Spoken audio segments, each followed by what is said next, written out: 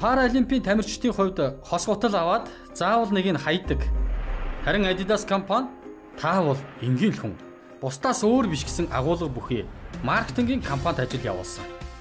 Тэдэнд зориулж нэг хөлний 2 гутлыг үйлдвэрлэж эхэлсэн нь маш олон хүнд итгэл найдвар өгч олон нийтийн талархлыг хүлээн брендийнхээ үн цэнийг өсгөж чадсан юм. Сайн маркетинг гэдэг хизээч санамсаргүй хийгддэг зүйл биш. Маркетингийн удирдлага. Нэвтрүүлгийг дэмжигч Z-Kids. Бизнес радиотой хамт байгаа сонсогч танд баярлалаа. За, Бизнес радио Монголын маркетингийн холбоо хамтран сонсогч та бүхэнд хүргэж байгаа маркетингийн удирдлага нэвтрүүлгийн маань ээлжид дугаар та бүхэнд хүрч байна. За, өнөөдрийн манай нэвтрүүлгийн зочноор Монголын маркетингийн холбооны удирдах зөвлөлийн гишүүн Эквити-Б Монголиа компани захирал Батжаргал оролцож байгаа. Зарим өнөөдрийн дугаарын маань зочин хөтлөгчөөр Монголын маркетингийн холбооны удирдлагын багийн гишүүн контент маркетинг компани захирал Д.Гэрэлт-Од нар өргөдөн студид маань хүрэлцэн ирсэн байна. Өнөөдрийн бидний ярилцах байгаа сэдэв бол брэнд Эквити гэсэн сэдэв байна. Брэнд Эквити. Брендинг Эквити гэдэг нь бүтээгдэхүүн үйлчилгээний нэмэгдсэн үн цэнийг хэлнэ. Маркетруудын анхаарах ёстой хамгийн гол асуудал нь хэрэглэгчдийг брендийн талаар хангалттай мэдлэгтэй болгохын тулд бүтээгдэхүүн үйлчилгээ, маркетингийн хөтөлбөрөөр хэрхэн зөв таниулж хүргэх вэ гэдэг явдал юм. Хийсвэрээр төсөөлөн үзвэл брендинг Эквитийн маркетруудын хувьд өнгөрсөн ба ирээдүйг холбогч стратегийн гүүр юм. Эквити гэдгийг та ер нь яаж тайлбарлах вэ? Тэгэхээр ялангуяа одоо бид нэр өмнө Procter & Gamble-д бидний бүтээгдэхүүнүүдэд ингээд ажиллаж байхад биднэрт брэнд болгон дээр нэг брэнд equity гэж юм ирдэг. Тэр нэг хуудас А4 цаасан дээр л нэг хуудас юм. Пирамид хэлбэртэй юм, дөрвөлж хэлбэртэй нэг цаас л ирдэг. Тэнгүүдээ тухайн брендийнхаа шин чанартай уялдсан бүхий л зүйлсийг бичээд. За жишээл одоо юу гэдэг нь за угаалгын унтгаар авъя л та. Жишээл Ariel гэдэг угаалгын унтаг байлаа гэвэл за энэ бол энэ брендийг хүмүүст хүрэхдээ дандаа амжилтын талаар ярьна. За амжилтанд хүрч байгаа мессеж нь амжилтын төлөө зүтгэдэг илүүгээр бизнес вумен ч гэдэг юм уу эсвэл бизнес эрхлэгч байна. За энэ болохоор маш өндөр технологийн бүтээгдэхүүн гэдэг талаас ямар нэгэн цаг зарцуулахгүйгээр хүссэн үр дүндээ хүрэх боломжтой гэдэг одоо мессежийг өгөх ёстой ч юм. Яг иймэрхүү нэг юм мөрдлөг одоо юу гэдэг нэг юм хил хязгаарыг гаргаад өгч байгаа юм л да. Нэг талаас equity.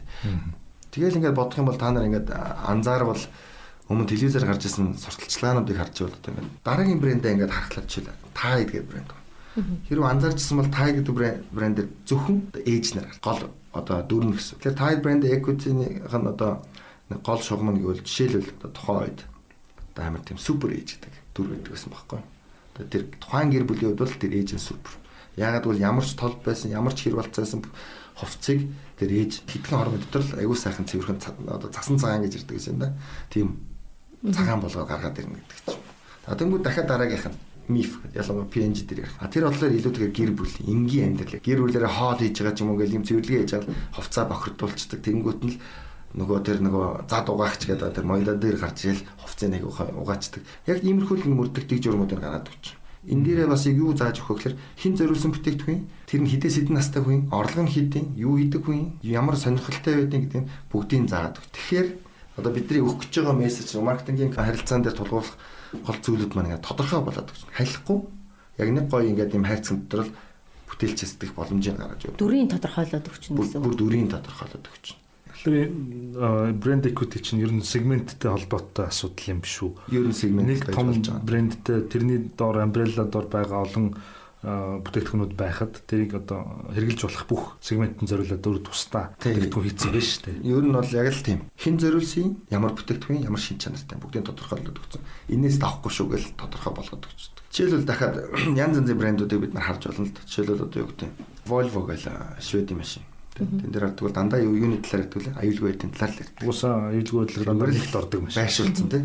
Тэгэл тэрийг л үгүй. BMW ч юм уу эсвэл Benz ч юм уу илүүтэйгээр одоо тэр чамиансгүй чанар гэдэг талаас ярьдаг ч юм. Энэ болгон өөрийн брэндүүд бас нэг юм equity-тэй байгаад байгаа шүү. Тэгэхээр энэ болохоор нэг брэнд equity ярих юм бол бас нэг хэсэг нь яг нэг яалтчгүй бид нар анхаарч үзэх чухал зүйл болоод байгаа шүү. Тэгвэл манайд одоо бид нар бол хэрвээ харах юм бол манай брэндүүдийг харах юм бол бид нар энэ нь бас тодорхойлж өгөх боллоо ингээд өгж байгаа мессеж дандаа ингээд юм. Төрчлөлтөд татдаг тийшээ. Байдаг. Тийм болохоор магадгүй бас өөрөөс нөгөө брендинг эйженсинууд бас их ховор болохоор магадгүй тэрийг хийж өгөх болохоор нөгөө креатив хүмүүс бүтээгдэхүүнөнд таруулаад их гоё юм хийчихдэг, бүтээл хийчихдэг.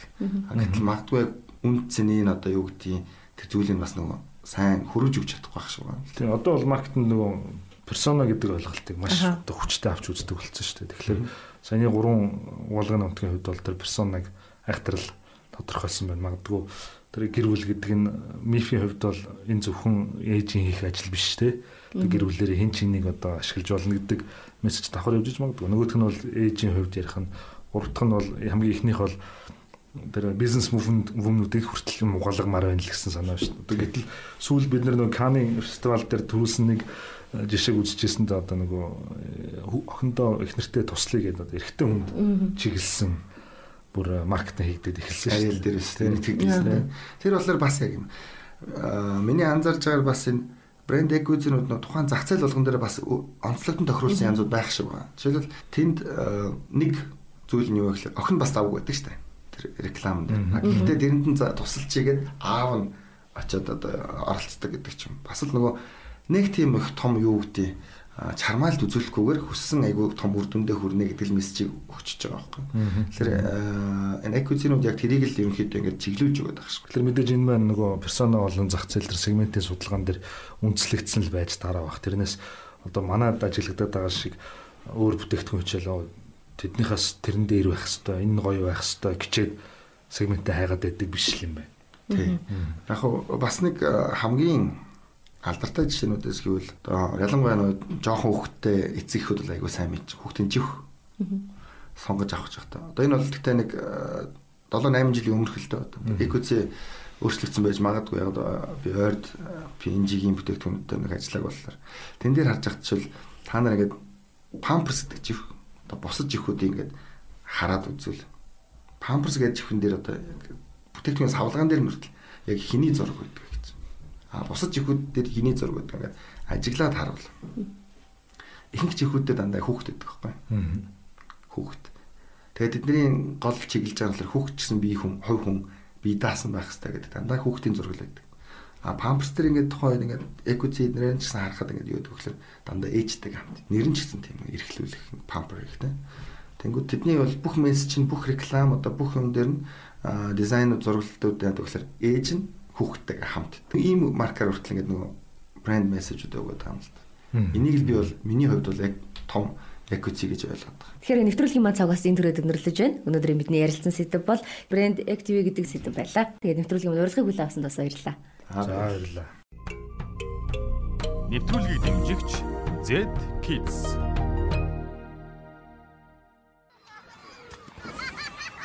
Би 5 настай. Би том болохоор тапотална. Би 6 настай.